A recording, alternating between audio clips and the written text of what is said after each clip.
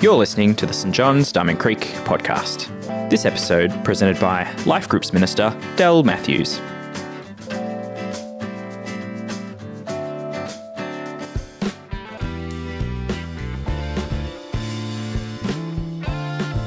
Today's reading is from Matthew 13, verses 47 to 52.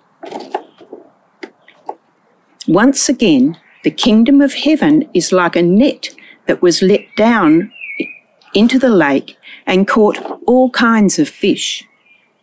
When it was full, the fishermen pulled it up on the shore. Then they sat down and collected the good fish in baskets, but threw the bad away. This is how it will be at the end of the age.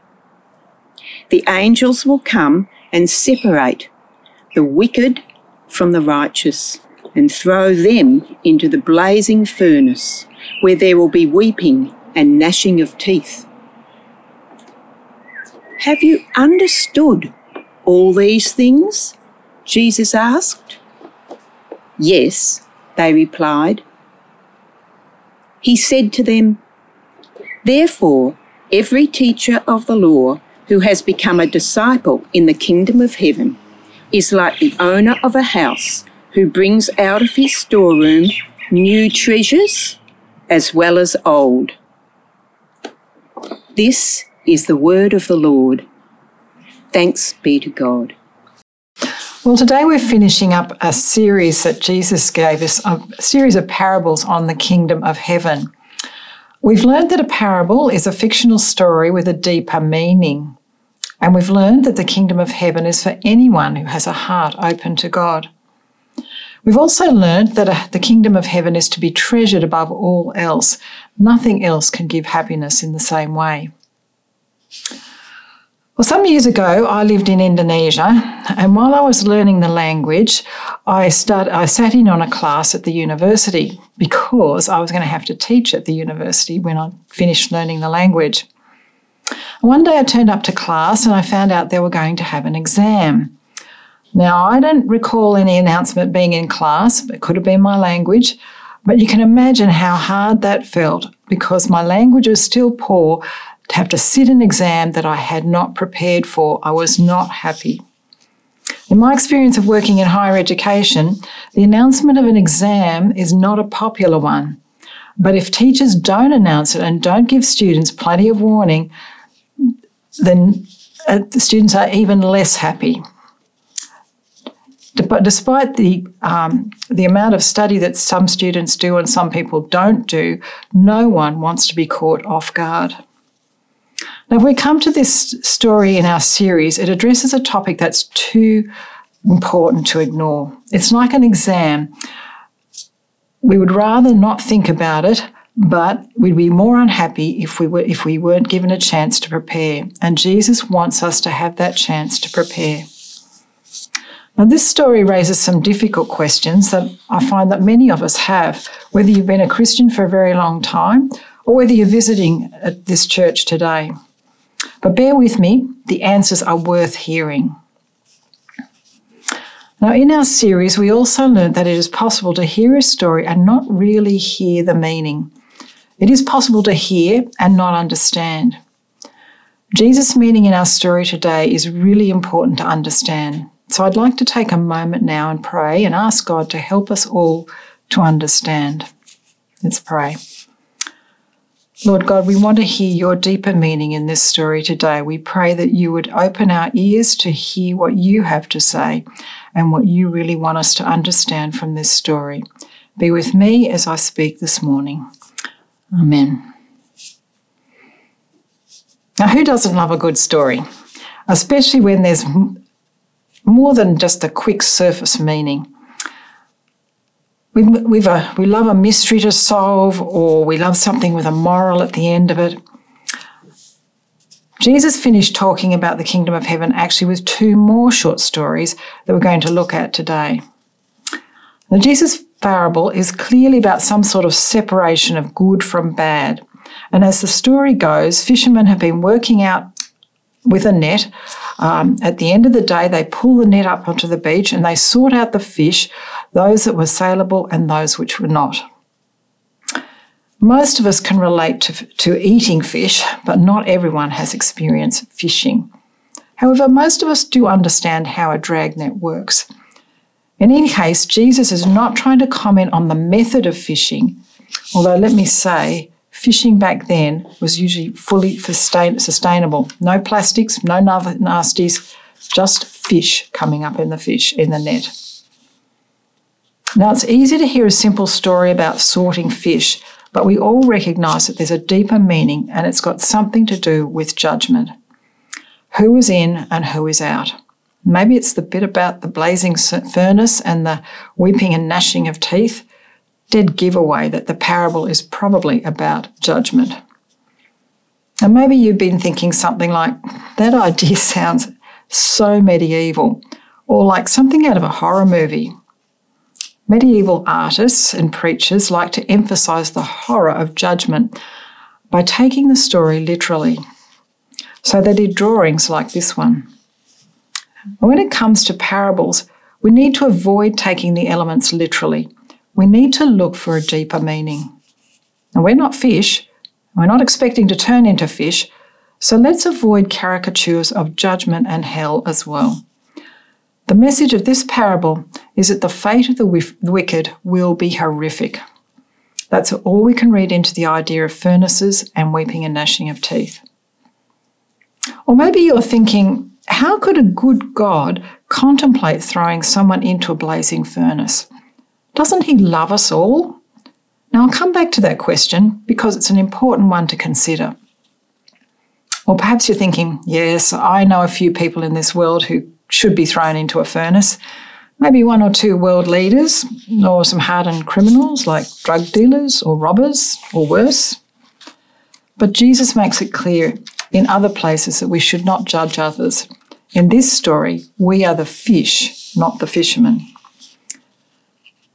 Now, the second parable that we heard today is a situation that most of us can relate to, a homeowner or even a renter who furnishes their house with old and new treasures. Now, my home is only 4 years old, and I have a mixture of furniture, a mixture of things that are old, like my grandmother's hall stand, and new things that she would not recognise, like my computer. The old can be a foundation for the new, like this couch. My parents bought this before I was born, and the base is still solid and good, but the mattresses and the cushions are new. The old mattress and cushions just didn't stand up to a family growing up. In this parable, Jesus reminds us that even though his teaching is new and revolutionary, it is grounded in a plan that God has had from the beginning of time. It is an old treasure. The old is still relevant, just as the old base of my couch is still good to carry the new mattresses and cushions. So let's explore what is meant by the first parable about judgment. Let's look at it first from the old. Now, old for Jesus and for his audience was the Old Testament. So what does the Old Testament have to say about judgment? Well, firstly, we learn that judgment will happen. We already see God's work of judgment throughout the Old Testament, but it's small scale and relates either to individuals like a bad Pharaoh or to a single nation like Israel. Now, that kind of judgment is like our justice system today, when only someone accused of a crime comes before a judge, or perhaps a nation before a war tribunal. But judgment in the Old Testament was bad, and those who were judged were oppressors. They were despots. They were people that we all agreed should be stopped. But in the Old Testament, we also see that God is planning a day of judgment in the future. And the judgment that will take place will be for all the world, not just a couple of nations or individuals. A day of judgment is coming. Secondly, we see in the Old Testament that God is the judge. He is said to be a God of justice and of love and mercy. Now, a just God must see that justice is done and that evil people do get punished. That's the most loving thing for the victims.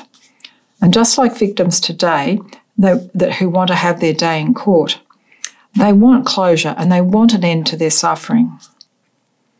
So the promise of a day of reckoning in the future, when oppressors and evildoers will get their just deserts, gives hope to those who are being oppressed, to the innocent victims. Victims can see that God loves them. But God is also loving to the evildoers. Now, again and again in the Old Testament, we find that God wants to delay his judgment to give people time to repent. Not only does God give them plenty of time to turn from their evil, he also gives them plenty of warning and makes it very clear what their problem is. There are lots of books in the Old Testament written by prophets that God sent to warn people who are heading for punishment. Their problem, they turned away from God and what he wanted them to do. God did not want them worshipping idols, and he did not want to see oppression and brutality against anyone. Now, when it comes to a criminal coming before a court or a nation before a war crimes tribunal, we all want justice to be done. We want the truth to be known and the perpetrators to be punished. But when it comes to people like ourselves being judged, we get a bit uncomfortable about the idea of judgment. Maybe we only think about justice in terms of crime. So that gets us back to the question of how could a loving God throw anyone into a blazing furnace? A criminal, maybe, but what about people like us who haven't committed a crime? Well, we've all fallen short of God's perfection and glory. We may not have murdered someone, but we've all been angry or hated someone. We may not have committed a major robbery, but we've all been greedy. We may not have committed fraud, but we've all lied. God does not use Australian law as his standard. He uses his own perfection. We've all done wrong. But God is loving. He doesn't want to punish anyone who is truly sorry for their wrongdoing and turns back to him and to doing right. That's what repentance is, and God is patiently waiting for us to repent. Now, you parents understand this. You really want your kids to do what is right and will give them plenty of warning when they are doing something wrong. You want them to be sorry for the wrong things they do because you love them and you don't want them growing up getting away with things that are wrong and hurting others. God's judgment also shows love to those who are doing wrong. The Old Testament tells us that God, as judge, will do what is right, and no one will question his judgment. Now, our judges today don't always get it right, so we have to build into our justice system a possibility for appeal. But with God, everyone will agree he has made the right and only judgment. There will be no need for appeal. God is a just and loving judge. We can trust his decisions. Thirdly, in the Old Testament, we get a glimpse of a way out. Now, there is a blazing furnace in the Old Testament. The Babylonian Empire had taken the Israelites captive. In the book of Daniel, we find out that the Babylonian king had built an idol and ordered that everyone, including the Israelites, bow down to worship that idol. But 3 Israelites refused to bow down and worship the idol. They knew that would not please God. And even though they knew the risks involved, they didn't obey the king. It was far more important for them to worship God than an idol made by human hands. Well, they were thrown into the furnace. The king ordered it to be made 7 times hotter than usual. And there's no way they could survive that sort of heat. And we've been close enough to bushfires to understand that. As the Babylonians, including the king, watched on, they could see 4, not 3 people walking around inside the furnace. The king was amazed and called for the prisoners to come out of the furnace. And more amazing, they were completely untouched by the heat. no singed hair, no scorched clothes. They didn't even smell of smoke. We've already learnt that God is planning a final day of judgment, and as a loving God, he will bring justice and freedom for victims. But in his love, he is holding out to give all the wrongdoers a chance to repent and turn to him. Now, we don't know exactly who that fourth person was, but we also know that God has sent, it gives us a hint that God will send us a rescue. He will send us a saviour and a way out. So Jesus encouraged us to look at the parable from both the Old and the New perspective. We've looked at it from the Old Testament and what that has to say about judgment. So now it's time to see what's new and what Jesus has to say and see if that stacks up with the Old. So firstly, Jesus agrees with it that a day of judgment will happen at the end of the age. Now, the term age in history refers to an era, a period of time. It's not necessarily a fixed period of time. And we've just seen the end of the Elizabethan age. Nobody knew how long that would be until the Queen died. In the parable of the sorting of the fish happened at the end of the day's fishing. But at the beginning of the day, no one knew when exactly that would be. Elsewhere, Jesus refers to the end of the age as a time when he will be coming again. We don't know exactly how long it will take, but we do know it will happen. Jesus also tells us that everyone will be judged, including Christians and those who have died. The whole world will be accountable to God.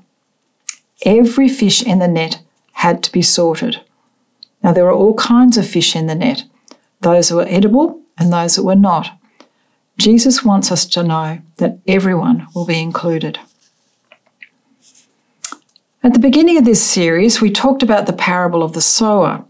Jesus likened our hearts to how receptive they were to God with soil. Seeds can't grow in hardened soil. And we sometimes refer to criminals as being hardened criminals. These are people who refuse to change no matter what rehabilitation program they attend. A hardened criminal will always go back to repeat their crime. But their crime is something against Australian law. As I said, the Bible tells us we've all done things wrong, whether it's something minor like telling a lie or holding a grudge, or it could be a major crime. But in the Bible, the wicked are not only those who end up in jail. The wicked are people who have done wrong in their lives but have not repented. The wicked refuse to change and have not turned to God. Like a hardened criminal, they'll always go back to do the same wrong things. Now, we may not be criminals, but we can be hardened wrongdoers, refusing to turn to God with our small wrongs. The righteous, though, are those who know their shortcomings and rely on God for his mercy and his forgiveness.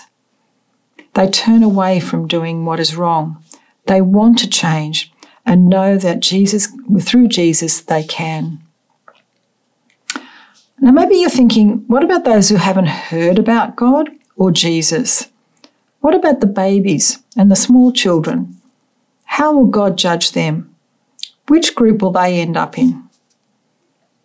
Well, the second thing we see Jesus telling us is that God initiates the sorting of righteous people from those who refuse to turn to him. In this parable, Jesus says that God will send the angels to do the sorting, but it's still God, the same one from the Old Testament, who is just and loving, who has initiated this judgment. Now, those fishermen were professionals. They knew their job. They wouldn't be making any mistakes. And just like the fishermen, God will be completely fair. In the book of Romans, in the New Testament, we learn that he will judge us on what we know. People who know the Bible will be judged against that, but people who haven't had a chance to know about God, like babies, will not be judged against what God says in the Bible. God will do the right thing for every single one of us, including the youngest child, who has no chance of learning about Jesus yet. Our law in Australia is a blunt instrument. Now, we saw that over lockdowns when border closures not only locked out COVID, they locked out school children from holidaying with their parents. They locked out families from attending a funeral or caring for someone who is sick, and so on. Unlike our law, God judges us completely fairly and compassionately. He will not use a blunt instrument on us because he knows us individually and he loves us. None of us need reminding that there is evil in the world. We see it constantly on our screens, in our lives. But the same God of the Old Testament will put it right. A couple of weeks ago, we heard another parable Jesus told where an enemy spread weed seeds in a field of wheat. The owner of the field let both the weeds and the wheat grow up together, and he didn't separate them until harvest. Although you would expect that he could have pulled the weeds out as soon as they sprouted. Because he's loving, Jesus wants everyone to turn to him, so he's holding off punishing evil.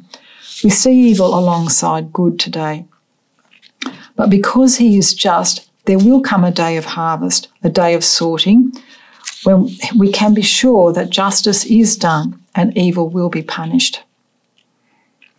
Now, thirdly, God loves us all so much, he sent a Saviour. He sent us a fourth person to rescue us.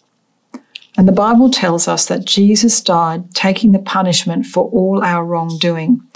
Jesus took all our lies, our greed, our anger, all our wrongdoing. He descended to hell, basically. He went to the furnace for us. But crucially, he rose again. By doing that, he totally defeated evil. Evil couldn't hold him in death. Evil couldn't hold him in the furnace.